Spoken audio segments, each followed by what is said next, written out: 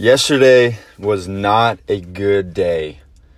You could have swore you would have took the right step this week after hearing that sermon or that practical application that you heard from your pastor or at church or someone giving you advice. You knew and you wanted to start off in the right foot this week, but something happened. You said the wrong thing. You thought the wrong thing. The action that you did just kind of makes you want to throw up.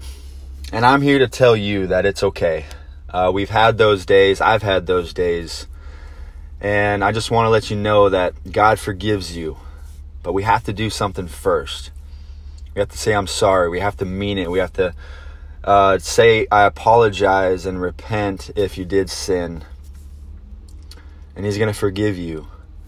And the next thing I want you guys to do is just to stop and, of course, pray that I'm sorry to God, but also tell Him what you're thankful for.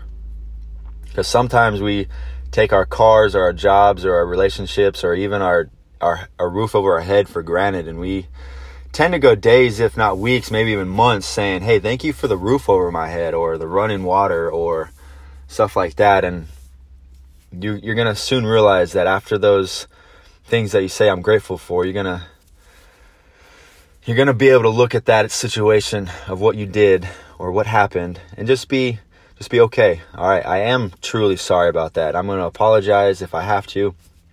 And then today I'm going to pick up my cross and take that next step and just making sure and try my best to not do that again.